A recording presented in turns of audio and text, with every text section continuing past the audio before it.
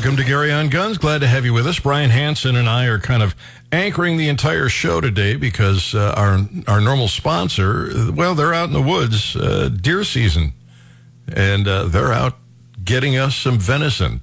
I'm sure in a couple of weeks they'll bring us some steaks. Yeah, I'm sure they will. Yeah. Are you a hunter? I'm just curious. Have you ever done that? I've gone hunting, but it's been years since I've gone hunting. Me too. It's probably been 35 years, and maybe you can help me explain why we didn't get a deer, because, it's been 35 years since I did this. So me and my buddy go out in the woods. It's like 3 or 4 in the morning, and we're out there waiting for deer. And we light up a cigarette, and we continue to see what? You lit up a cigarette, did you? And we didn't see any more deer, and we continue to sit there and we smoke more cigarettes. Anyway, we didn't get any. I just don't understand why we didn't see any. Yeah, nothing like the smell of cigarettes to bring a deer to the stand. Oh, Lord. Anyway, well, they're not making that mistake. They're not smokers. But if you're involved in a self-defense shooting, the last thing you want to do is start talking right away to the police about everything. I'm not saying you can't say anything, but, you've got all this adrenaline flowing, and chances are you're going to have diarrhea of the mouth. You may say the right thing the wrong way and end up in all kinds of trouble. But there are some things that you can do so that you don't have to go through all of that right after the shooting. You do have to give the police some information. So I've been following this guy. It's Ethical Preparedness. He's law enforcement, 20 years experience. And by the way, I just want to say that he is sponsored by a company that sells insurance for concealed carry permit holders. I am not endorsing them. He is. There's no endorsement from this station, this network, from me. It's his sponsor. I play it because we're playing his video on the air. But these are 4 startling reasons you need to go to the hospital after a self-defense shooting. First, for new viewers that might be to this channel, here's my background. I am a 20-year law enforcement veteran, plus I have also been unfortunately forced into a self-defense police action shooting myself, so all the information that I give to you in today's video is from real-life experience. All right, wait a second here. We got to get back to the program. Here we go. You've defended yourself against an armed attacker. Now you have to worry about prison and or million-dollar lawsuits. For me and my family, I trust Firearms Legal Protection. From their 24-hour hotline, where you can call an actual attorney who will begin heading your way, to the expert attorneys they provide to fight for you in court. Use the link below to get a discount when you become a member. So let's use a scenario to really drive the message of this video home. Let's say that you are in a grocery store parking lot. A bad guy comes up and pulls a knife out on you. You shoot him in self-defense. 911 has been called. The police have arrived. Now, because there is a dead body there, the police are going to have a lot of questions for you. Now, if you belong to a legal self-defense association like Firearms Legal Protection, your attorney will do all of the talking on your behalf because they will send an attorney to your scene to start dealing with the police again on your behalf. But if you don't belong to some type of a legal self-defense association, I've always said that a good thing to say to the police is to say the simple statement of the bad guy did X, whatever it was that put you in fear for your life. Then say, I was in fear for my life, so I defended myself. Now, I don't wish to answer any more questions without my attorney present, and I wish to be taken to the hospital. So now, whenever I say that last part, and I wish to be taken to the hospital, I get a lot of intrigue from other people and then also disagreements both online and also in real life of why, if you're not injured, why do you ask to be taken to the hospital? Doesn't that open you up to more questions from the police or whatever the reasoning is? And folks, all I got to say is really just hear me out in this video and then use what I say with what your thoughts are and then put them both together and make your own informed decision on this subject. So here is reason number one. Unless you have been personally involved in an actual self-defense shooting or something like that, you're just not going to truly understand or appreciate how much your adrenaline is going to shoot through the roof. Your adrenaline will more than likely be so high that after you shot somebody in self-defense, you could have injuries that you don't even know about. Therefore, that's reason number one, that it's a good idea to get checked out at the hospital after you've been forced to shoot a bad guy in self-defense. And here is reason number two that you wouldn't want to be taken to the hospital immediately following a self-defense shooting. Not only will your adrenaline be through the roof, but also your heart rate and your blood pressure will be through the roof also, and maybe even for hours after that self-defense shooting occurred. Here's a little personal example. After me and my beat partners self-defense shooting, for hours afterward, our heart rate and our blood pressure and everything was up so high. Again, for hours afterwards, we were sweating like we had just ran a marathon. And my heart rate was, again, so high. My blood pressure was so high. My ears were red and warm for, I think, 3 or 4 hours after that event. Now, I was in my late 40s at that time. This is like 3 years ago. I was in my late 40s at that time, and I was in fairly decent shape. And my beat partner was in really top physical shape. So the fact that we were in fairly decent shape, we didn't suffer from any ill effects from that. But had we had been older, had we had eaten more Big Macs rather than healthier meals, we easily somebody could have a heart attack, or have a heart attack at that scene, or have a heart attack 15 minutes later or an hour later.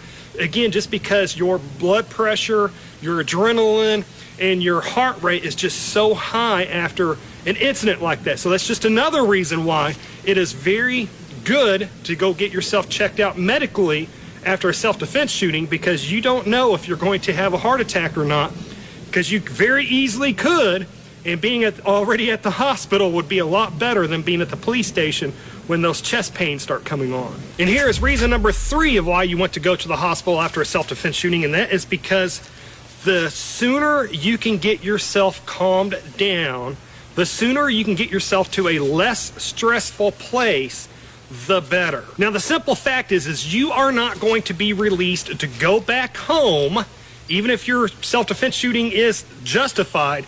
You are not going to be released to go home until the evidence for the investigators does show that it was a justified shooting.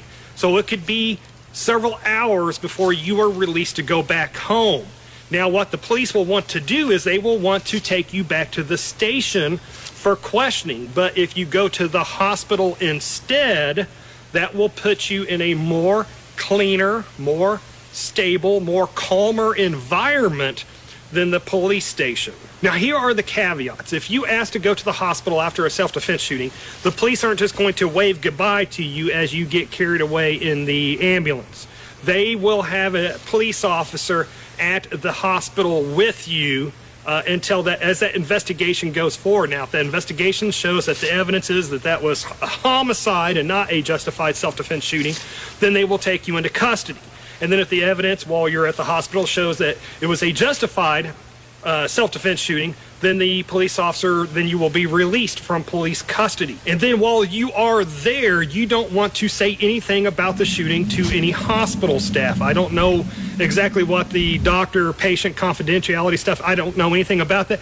Just don't say anything about that shooting except to your attorney. Also, you really want to try not to get taken to the same hospital that the attacker that you shot gets taken to. I have actually known of other police officers that's been involved in police action shootings, and they both ended up at the same emergency room with only that curtain separating them, where the officer that was being checked out could hear on the other side of that curtain the doctors on the other side of that curtain trying to save that attacker's life. And that, again, that is not a calming environment to be in. Now, here is a huge bonus tip that a lot of people don't know about. In many jurisdictions, in many areas, now, of course, this might vary from area to area, but in many areas, if you are in police custody when you get taken to the hospital, in many areas, that county or that jurisdiction gets stuck with the medical bills instead of you.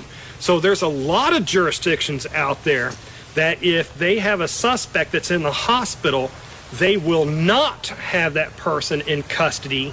That way the police department or that county does not get stuck with those medical bills. So if you do ask to go to the hospital after a self-defense shooting, there is a chance you might not even see a police officer while you're at the hospital. They may steer clear of you just so they don't get stuck with the medical bills. And then, of course, if their investigation shows that you did a not justified self-defense shooting, that you committed homicide, then they will take you into custody, chances are, after you're medically released. Or once you're medically released and all evidence pointed that it was a justified and legal self-defense shooting, then you won't even see the cop as you walk out of the hospital. So what do you think? Do you think it's worth going to the hospital?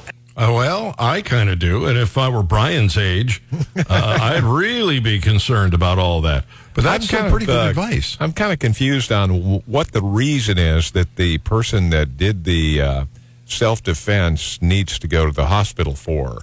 Well, first, on the physical side, well, you know what? We're up against the clock. Let's do this.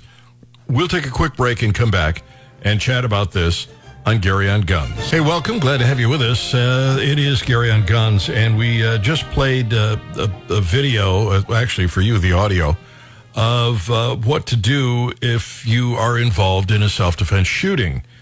And one suggestion, actually, that we just ran through 4 reasons to want to go to the hospital, even if you haven't been shot. And Brian is kind of up in the air about this. Why? Well, first, can you imagine the amount of adrenaline that is going through your system? Oh, I can, sure. And but I mean, you know, if you're a little bit older, especially, but anybody, that high blood pressure, that could lead you to a heart attack. That could lead to a stroke.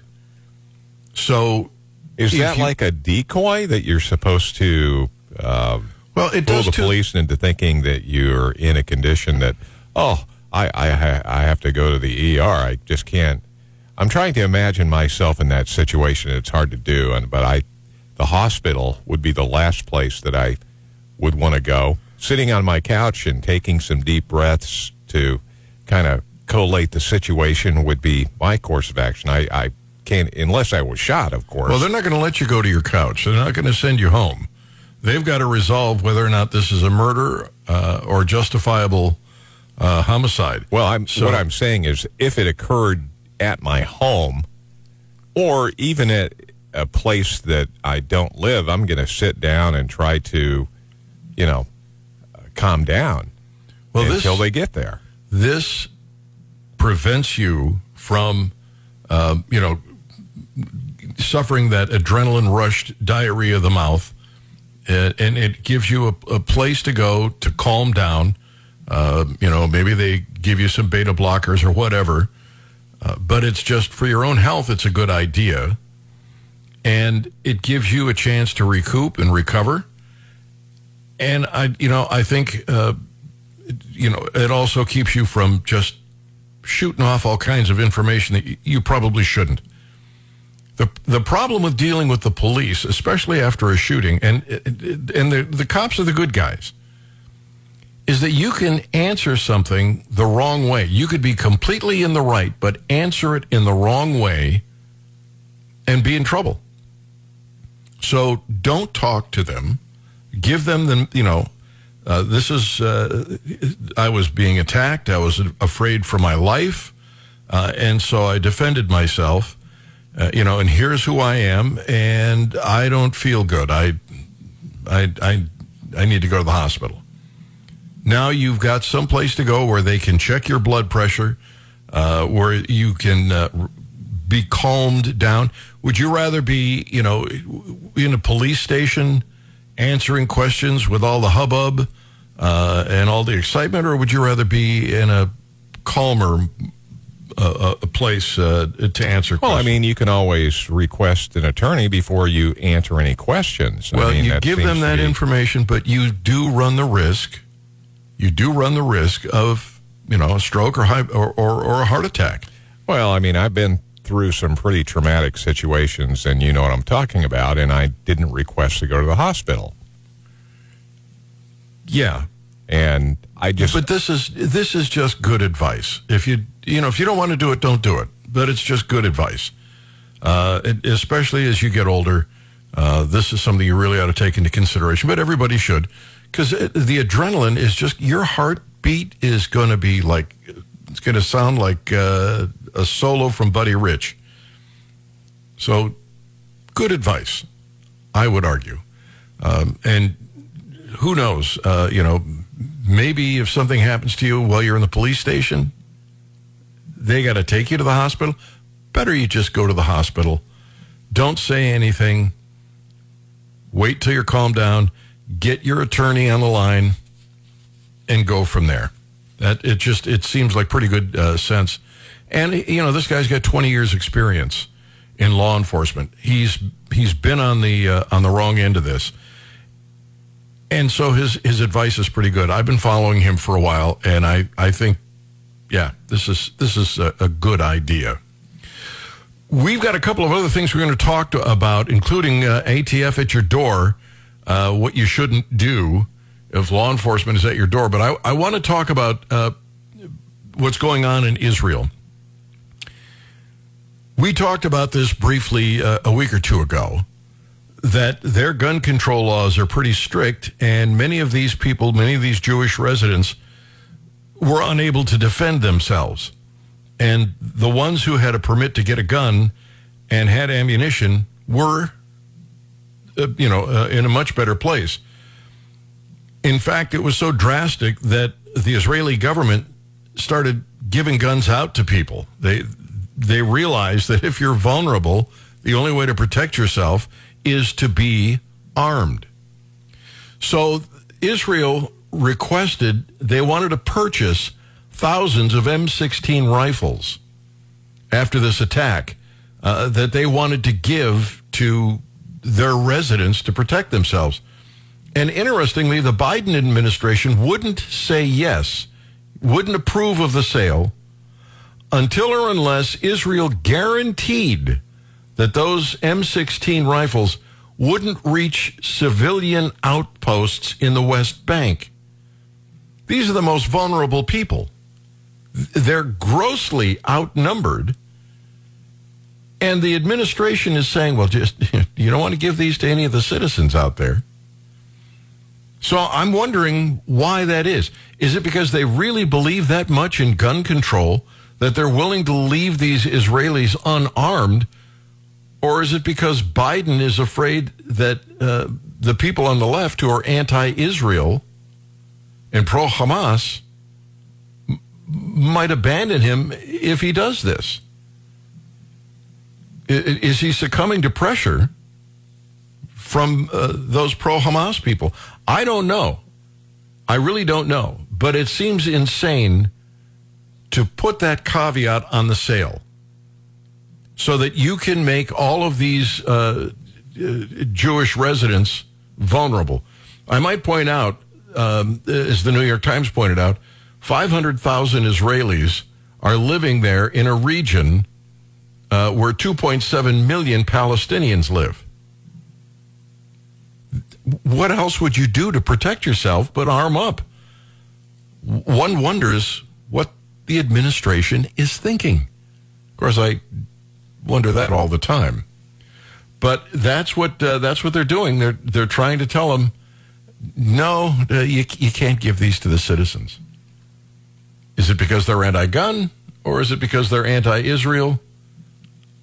I don't know. I have to take a quick break here, and then when we come back, we'll talk about the ATF, what to do if they're at your door, law enforcement, things that you should never do or you'll regret it, and permitless carry.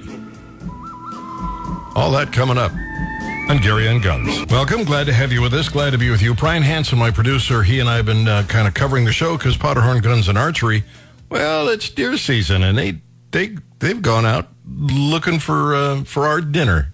The nerve of some people. Well, it's okay as long as they bring us back some Yeah, venison. that's true, yeah. That you got to look the other way. The store is still open, so you can go there and pick up some firearms and ammunition and whatever else you need, including archery.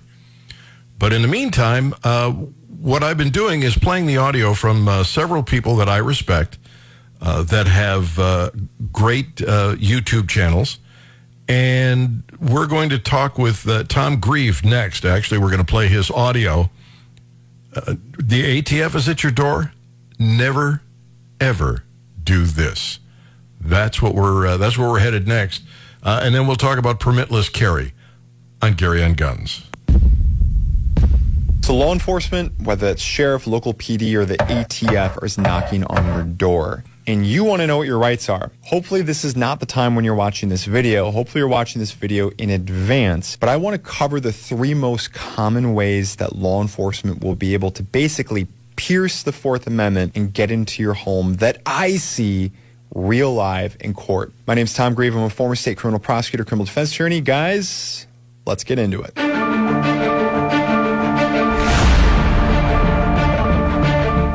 So I'm going to give you the 3 most common tactics that I see work day in, day out for law enforcement to basically get through things. Yeah, I realize not all these are exactly tactics, but they're just the most common ways. And I'm going to give you a bonus feature at the very end of this video. It's something that everybody needs to know if they're envisioning that they could possibly have some sort of conversation like this with law enforcement. But first, I just want to touch on 2 words: exclusionary rule. These 2 words are why this matters. This is basically the whole doctrine, oftentimes called the fruit of a poisonous tree, if you really want to get technical in law, that says, look, the Constitution, the Fourth Amendment, it matters. If law enforcement violates the Constitution, if they violate the Fourth Amendment, and if your defense attorney throws a flag and the judge agrees, that evidence that they obtained subsequent to their illegal search, that could all be suppressed, excluded, thrown out of the case against you. And while, yes, I understand that this can lead to some particularly distasteful outcomes, i.e. local drug dealers and hoodlums going free because the evidence got thrown out. Of course, the counterpoint is, well, do you want to do it with individual rights? Because that hasn't really worked out too well in the 20th century and the course of history before that. It's in essence the price we pay the piper in order to live in a society where individual rights are protected. That out of the way, because I know if I don't cover that, someone's going to be commenting on it.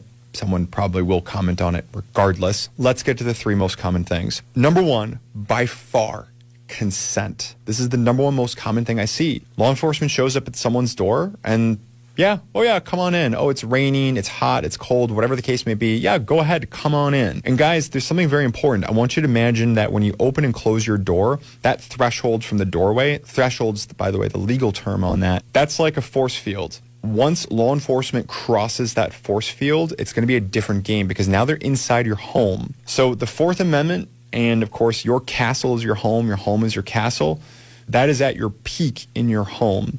But once law enforcement's inside, because you've consented, that's going to change the game substantially. So the name of the game for law enforcement is to cross the threshold and get in. The name of the game for you, the concerned citizen watching this video, if you do want to exercise your rights, is to make sure that they cannot cross that threshold. Keep in mind, consent can be verbal, such as, yeah, officer, come inside. It can be nonverbal, as far as I'm going to hold open the door and gesture for them to come inside or something like that too. Okay.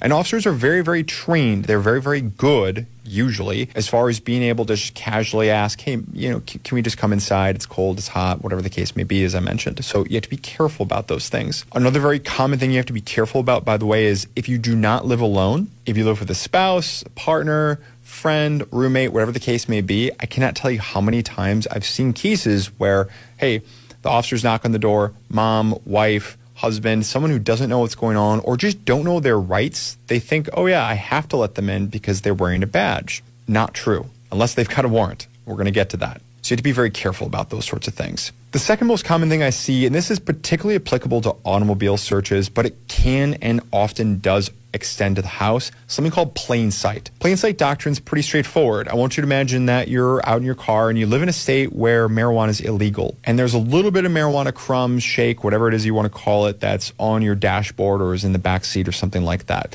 And if you just can't fathom people might have cannabis, then imagine whatever it is that's illegal. And it's laying out. The officer just walks by, they're allowed to look in, and they see it in plain sight. Game on.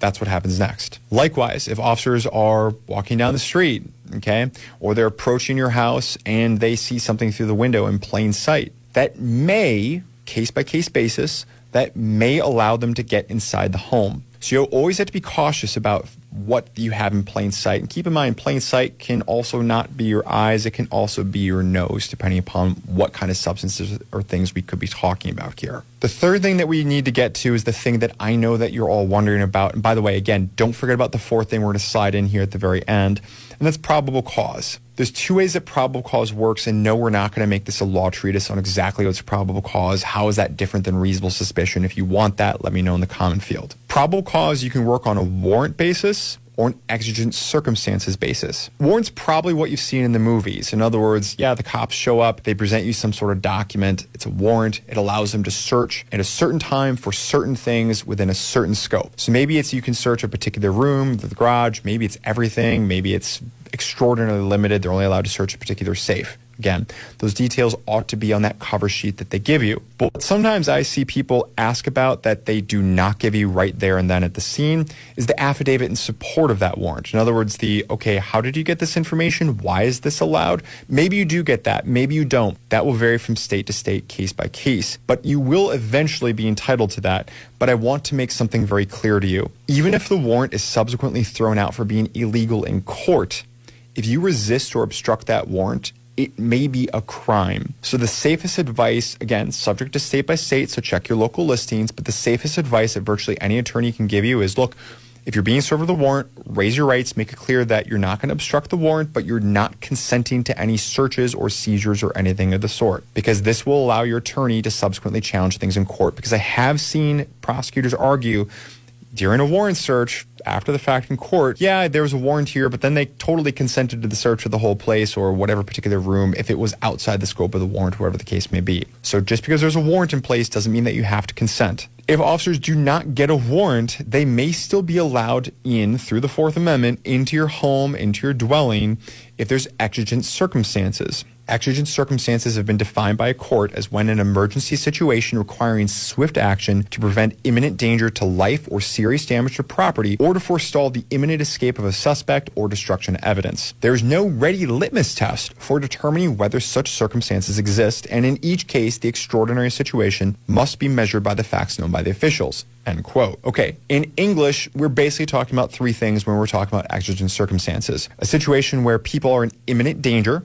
So grandpa's collapsing of a heart attack and the officer can see them through the window. They can break down the front door to get in and help. Okay, so that could be one situation. Or they see grandpa being attacked by someone. That could be another situation, right? So you could have a medical event. You could have a physical force encounter. Number two, a suspect's escape is imminent. Kind of speaks for itself. Or here's the big one. Number three, evidence faces imminent destruction. So we all know, of course, the classic example of drugs being flushed down because we've all seen those movies. But what about situations where, I don't know, let's say pistol braces could be getting detached because the ATF has said that pistol brace only turns a pistol into a rifle when it's attached. So there could be situations like that here. And no, before you get angry at me, I'm not giving them ideas. Trust me, they're aware of all these ideas that are already out there. But you can see how these exigent circumstances can almost right themselves under certain situations. What can you do about this now? Well, first off, talk to the people who you live with to educate them and make sure they are aware of the law and make sure that they know about the usual traps and they know about the usual ways that officers use to get in. Stop posting pictures, memes, and aggressive comments that will come back to haunt you on social media and the internet. Yeah, I get it. You have a First Amendment right. No one's taking that away. I'm simply reminding you that it is not an intrusion on your First Amendment right when you hear these things read back against you in court down the line as exhibits in your case. It happens to people every single day. So unless you want to risk winning the Legal Darwin Award, be careful about what you post out there. And I'm not suggesting it's always fair, but I am telling you that that's life. So before I get to the extra bonus strategy that frankly everybody needs to know, if you've not already done so, please consider clicking like on this video if you got something out of this, and of course, consider subscribing to this channel to make sure you don't miss any future content, and comment below if you want to see me expand on anything here. By the way, this is Tom Grieve, Grieve. Well worth following. And guys, I also take a look at all those things, how many subscribers a video got, how many likes it got, what kind of comments it gets, to tell me what kind of content you like engaging with and what kind of content you want to see us create. So it's an active, direct way for you to engage in the growth of this channel and to help us out as well. Here's the last big thing. And what I'm about to say is not a political statement. Is it a legal statement of reality? Police are allowed to lie to you under the law. Yes, you heard me right, and I realize that may shock and offend some of your sensibilities. There are limits, to be clear, as far as what lines law enforcement have to color within. They're not allowed to lie about everything. They are, in every state that I'm familiar with, allowed to lie to you about a lot of things. You may even say the vast majority of things. And if officers are allowed to lie to you to get permission to enter your home or to get you to confess or to say something that can later be used against you in court, there's a word for that or a term for that. It's called good police work. So again, this is where you have to know your rights, because it's very easy for law enforcement when they're engaging with folks who are frankly not used to dealing with police on this kind of grounds to get them to tell them everything that they need to know, because they may not understand the fact that cops are allowed to and are highly schooled and trained on how to play these word and mind games with folks. So you need to know that, and you need to make sure the people in your life who you live with know that as well. So again, guys, I hope you got something out of this video. We will see you in the next one. So that's some pretty sound advice. We're up against the clock. We have to take a quick break, but when we come back, permitless carry in the news. Coming up on Gary on Guns. Hey, welcome. Glad to have you with us. We have just played a series of people who I follow on YouTube who have really good advice. And I would recommend you follow them too.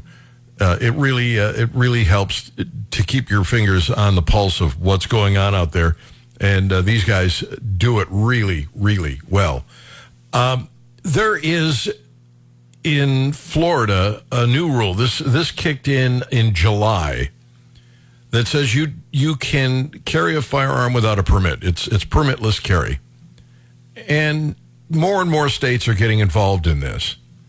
The Miami Herald wrote an editorial about this. They're really upset, really concerned that people are carrying guns that didn't get a permit. And it's kind of silly because the bad guys are carrying guns without a permit all the time. Not having a permit is not stopping the bad guys.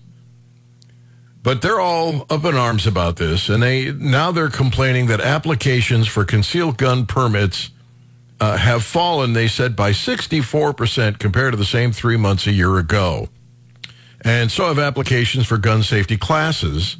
An alarming development, they write, in a state where Florida man has already given us top spot in any listing of the ridiculous or out of control. I'm not sure how they're coming to that conclusion. But here's the thing.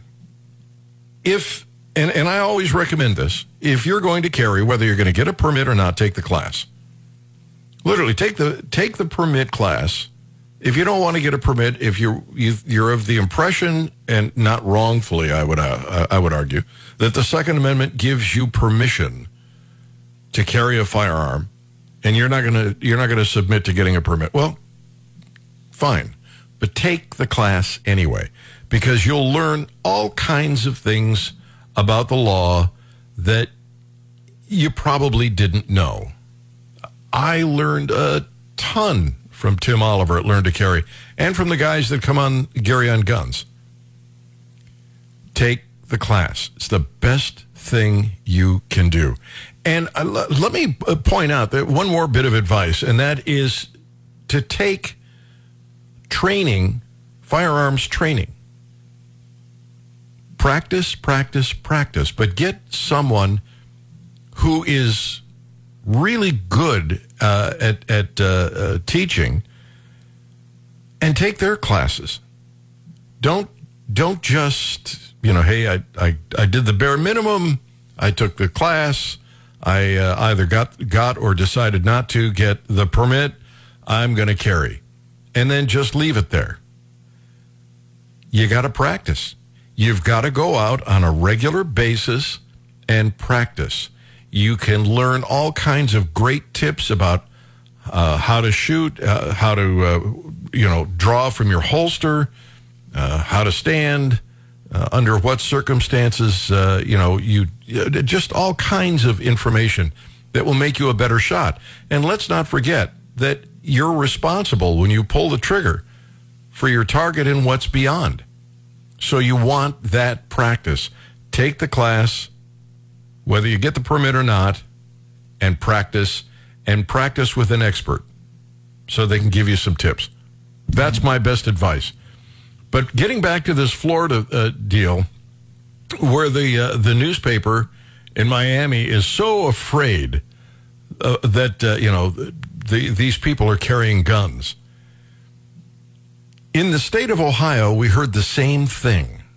The state of Ohio, they were told that if they had permitless carry, there would be mayhem, blood on the streets, bodies stacked up. It was going to be dangerous to get in your car and drive to work in the morning.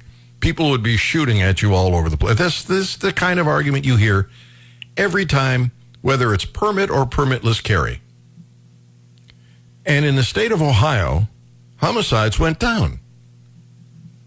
So all this angst in Florida is over nothing.